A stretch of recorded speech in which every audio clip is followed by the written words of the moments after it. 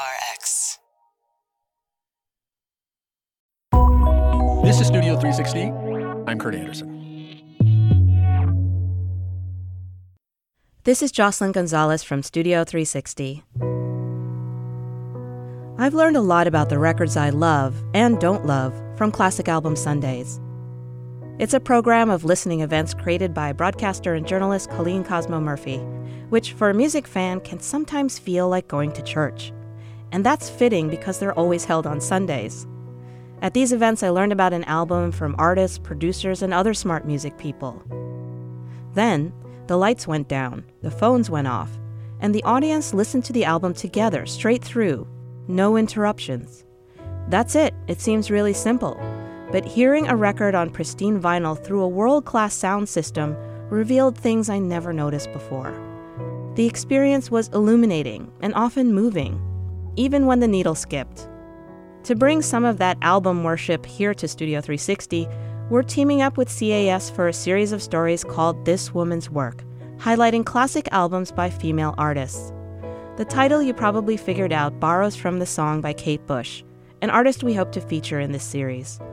These records represent women musicians at the peak of their creative powers, and whose influence is felt all over the musical map. And this first story focuses on one of the most significant albums of the American punk movement. One that fused rock with freeform poetry and drew many into the artistic nexus of New York City in the mid-1970s. Here's Colleen. This is arguably one of the most arresting opening lines on a debut album. Jesus died for somebody's sins, but not mine. It's delivered with unequivocal power, and for many, is the first introduction to an artist who will become one of the most important game changers of rock and roll. On my sleeve, thick, heart of stone. My sins my own, they belong to me. I remember hearing this opening indictment when listening to the album for the first time in my teenage bedroom. It threw me into the nucleus of Patti Smith's thrilling and scary environs, worlds away from my suburban hometown to the dirt, the chaos, and the raw energy of New York City. And it made me feel like I could do anything. In fact, I moved to the city a few short years later. You know, I look so proud. Punk is built upon a DIY attitude, and along with the Stooges and the MC5, Patti Smith is considered by many to be one of punk rock's founding mothers. Her debut album, Horses, was released at the end of 1975, a full 5 months before the first Ramones album, but it ignited the punk explosion more in personality rather than musicality. The album's sprawling freeform music and poetry was the antithesis of the 3-minute 3-chord sound for which punk would eventually become known, as the Patti Smith Group guitarist Lenny Kaye remembers. Especially at that time, punk had yet to harden into a specific definition. It wasn't, say, the Ramones template that it would become. It was mostly an attitude of wanting to assume some kind of responsibility for oneself and find your own way.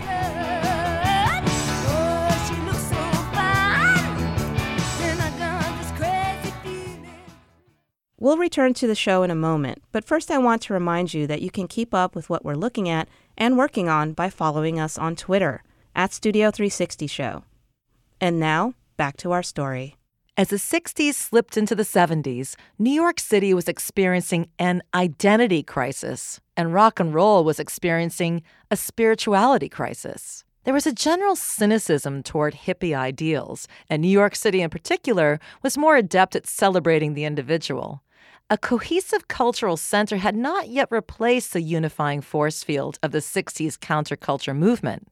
This was especially true with music, as different experimental strains began to fan out, inspired by other forward-thinking late 60s New York acts like the Velvet Underground and the East Village electronic duo, the Silver Apples.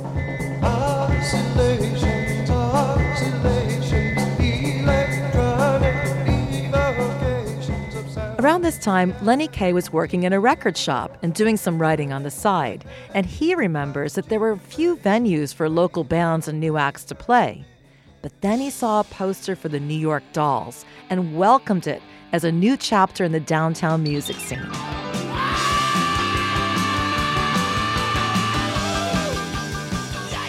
With their flamboyant cross-dressing and defiant posturing, the New York Dolls set the stage for glam rock, a fusion of the edgy rock and roll of the Stooges and the theatrical cabaret scene that was flourishing in Greenwich Village's gay community, a community galvanized by the Stonewall Uprising in 1969.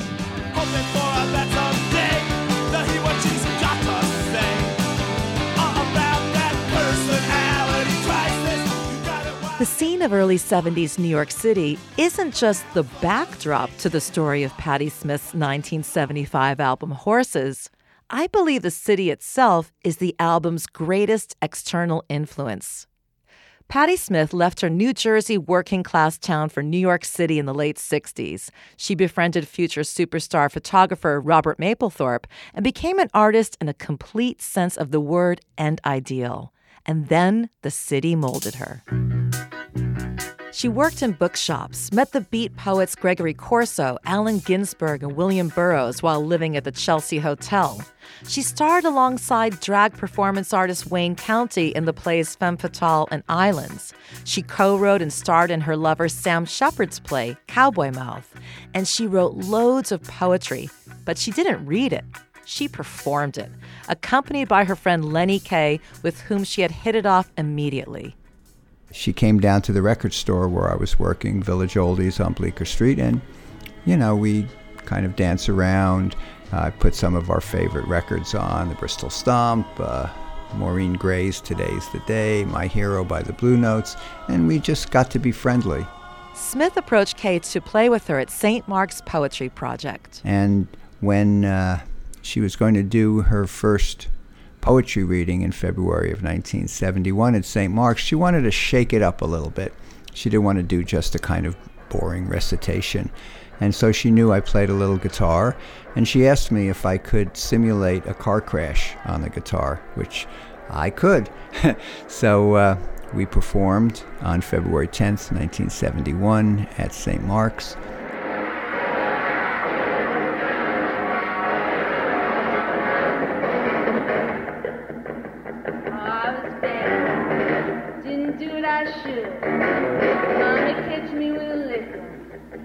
Telling you to be good. Thanks a lot. There was a star-studded audience at St. Mark's that night, including Andy Warhol himself. The applause was rather overwhelming. And at that time, Patti perhaps could have continued in that vein, but she felt that she wasn't ready, that she had a sense of who she needed to be before. Basically, it wasn't to get ahead. It was mostly just to kind of get a hint of what the future might be if it swung our way. Smith and Kaye didn't realize it at the time, but this was a cataclysmic event that would trigger a series of aftershocks. They'd go on to open for Phil Ochs at Max's Kansas City and perform at the cabaret club Reno Sweeney as the opening act for Warhol's superstar Holly Woodlawn. And they'd put on Smith's own self-styled performance entitled Rockin' Rimbaud, a tribute to her muse and imaginary boyfriend, French symbolist poet Arthur Rimbaud. The other force that helped give birth to Horses is the opening of a certain venue on the Bowery. When Hilly Crystal opened CBGB and Omfug, country, bluegrass, blues, and umfug, other music for uplifting gormandizers. He booked acts that fit that bill in the club's opening weeks. He didn't have a grand plan to make it the American home for the burgeoning punk rock scene. The rise of CBGB's and its dynasty of acts, including the Ramones, Television, the Talking Heads, and Blondie, not only mirror, but actually frame the rise of Patti Smith and her group. Along with Kaye, Patti enlisted keyboard player Richard Soule. She poached bassist Ivan Krall from Blondie and drummer J.D. Doherty from the Mumps to form her group. Luckily for them, CBGB's afforded the band the artistic freedom and an open-minded audience to explore their musical ideas, songwriting, and performance style. Journalists and A&R record execs started trekking downtown to check out the commotion, and CB's became the nexus of a scene. Patti Smith and her group were working hard, performing 2 shows a night, 4 nights a week for 7 consecutive weeks. It was during this stint that legendary A&R man Clive Davis came down to check them out. And he had heard of what Patti does, and he needed a maverick for his new label, and he also appreciated artists who gave 110% on stage. He wanted total commitment from that artist, and he saw that in Patti, and he took a chance with us.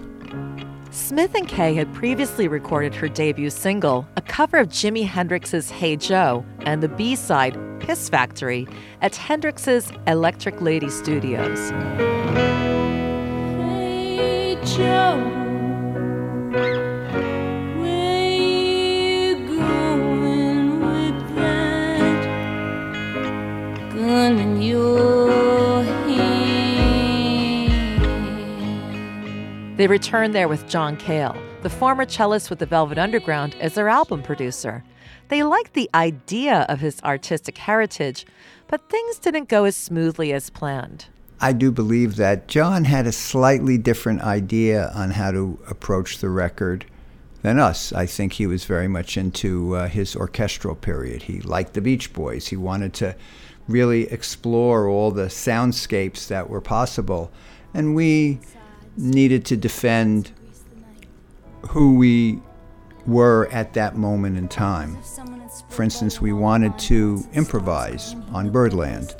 And John, thought perhaps it could be expanded horizontally, but we wanted to capture a moment. Drift to any other ship. Let the ship slide. And so his input was, well, if you want to improvise, you gotta have a great improvisation. You can't settle. It's just like, you just can't oh, this is live, we're doing it, and onward and upward. Birdlands, which started out as a 3 or 4 minute poem set to music, started growing and growing until it reached, past the 6-minute mark. A pretty good take there. And then kept on going until Patti burst through and created the track that was on Horses. Shining like a fist that's gonna shoot 'em up like Mohammed Boxer. Take 'em up, up, up, up, up, up. Oh, let's go up, up. Don't let me back, take me up. I'm going up, I'm going up. Take me up, I'm going up. I'll go up, go up, go up, go up, go up. On Horses, Patti Smith summoned some of the great spirits of rock, recording the album's closing song, Elegy, on the 18th of September, the anniversary of Hendrix's death. I just don't know what to do tonight.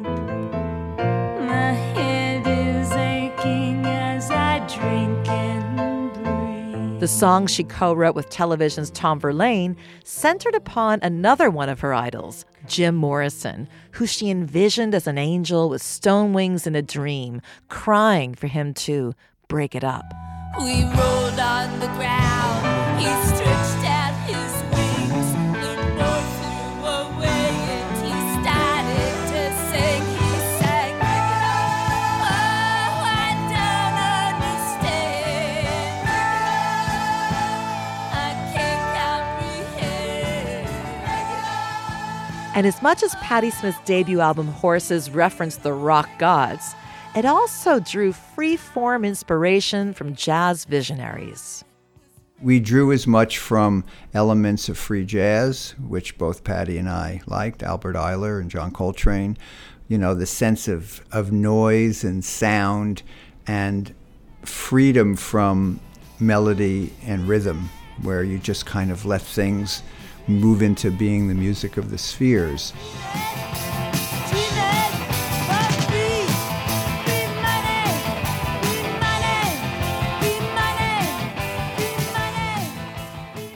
Patti's poetry was always at the core. Inspired by Bob Dylan, Smith was joining the forces of spoken word with music, much in the way artists like The Last Poets and Gil Scott-Heron were making the same connection in black music. The revolution will not give your mouth sex appeal. The revolution will not get rid of the nubs. The revolution will not make you look 5 pounds thinner, because the revolution will not be televised, brother. Smith also invokes the spirit of literature, name-checking her muse Rimbaud and referencing the beautiful sexual male Johnny from her friend William Burroughs' novel The Wild Boys in her song Land. Suddenly, Johnny gets a feeling he's being surrounded by horses, horses, horses, horses, coming in all directions, white, shining, silver, studs with their nose in flames. He saw horses, horses, horses, horses, horses. She developed it and improvised on it because we're very much into improvisation, giving her a field of energy in which she could let her imagination roam. With touchstones of Rimbaud, Shakespeare, and Coltrane, how can Patti Smith's debut album, Horses, be considered as one of the progenitors of punk? It's that opening indictment in the album's first track.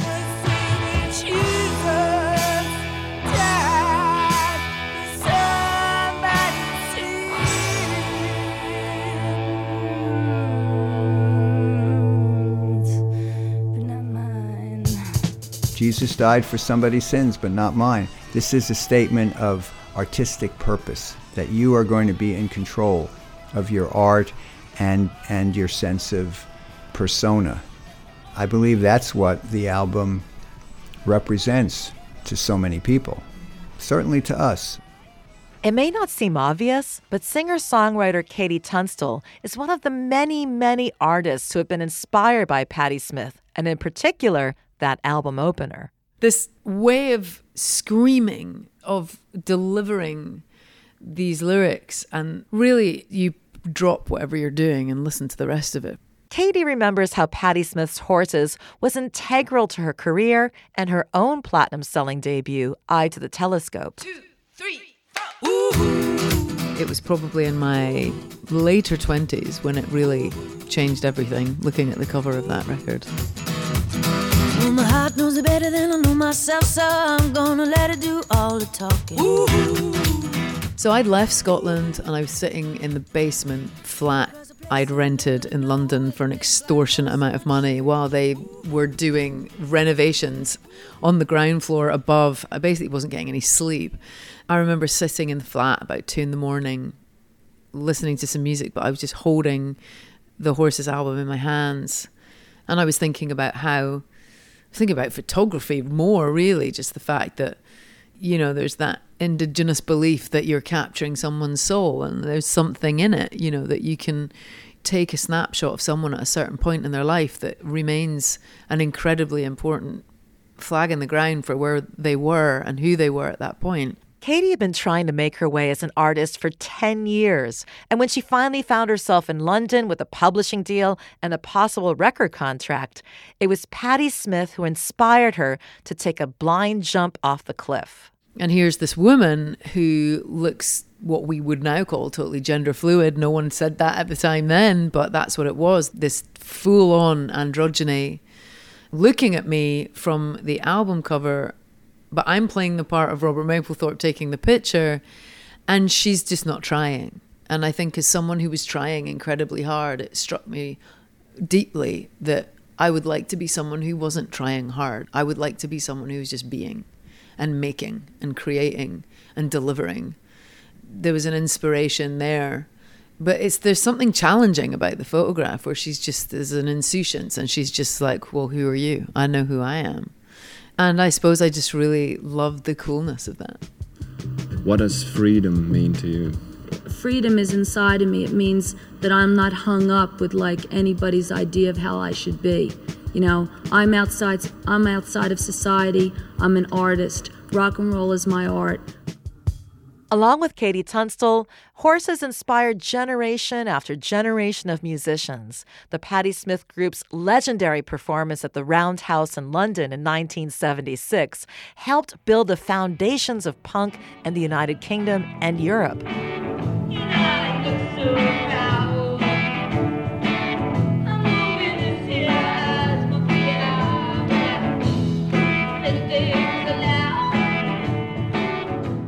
Patti's influence can be heard globally, and acts from many musical strains, and so many cite her as an influence. Morrissey, Martha Wainwright, Scissor Sisters Animatronic, Shirley Mountain of Garbage, Ed Harcourt, electronic classical musician Patrick Wolf, and Courtney Barnett.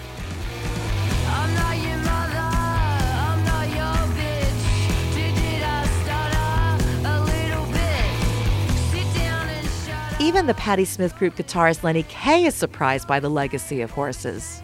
It is amazing that here, 43 years after we walked out of the studio, having done the final mix, that we are still talking about this album. And I have to say, the album, as a band, it sounds young to me. It sounds like we're really straining. We're like ponies. We can do it. We can do it. And there's a certain innocence and a certain naivete to that, which I believe also helped make the album special to so many people. So many people who don't even sound like us. I mean, you know, we've spoken with Bono from U2 or The Edge, or Michael Stipe and Peter Buck from R.E.M. And these are people that drew a sense of self-definition from the album, and they don't sound at all like us. And not only did Patti Smith and her debut album Horses change the course of rock and roll through inspiring other artists, but it also inspires anyone who listens. The album is transformative. I believe that is true, that we believed in the healing power and the inspirational power that is art, because we also took our sensibility from that, the sense of transcendence. And that's exactly what Patti Smith made me feel as a suburban teenager all those years ago, that I too could move to New York City and transform myself and mold myself into the person I wanted to be, or in another view, let my true colors shine. And that's what I did with a little inspiration from Patti. She believes in making the people rise, making them aspire to their higher consciousness, and does it in a way that's sometimes kind of friendly, sometimes kind of fierce, sometimes very challenging, and sometimes let's have a good time. And that, to me, is what makes her a unique artist, and why I feel so privileged to be riding shotgun with her.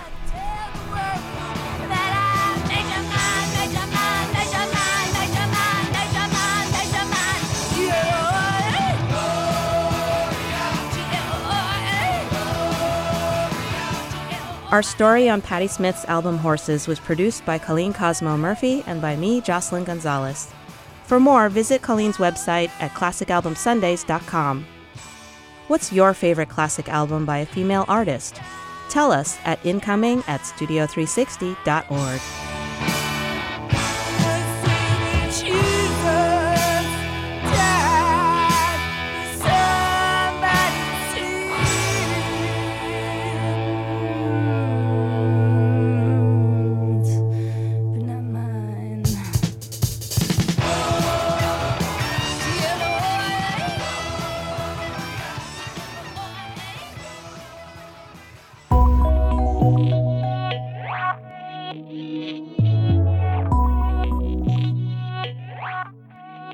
Thanks for listening, and you can subscribe to Studio 360 at iTunes or Overcast or Stitcher or wherever you get your podcasts.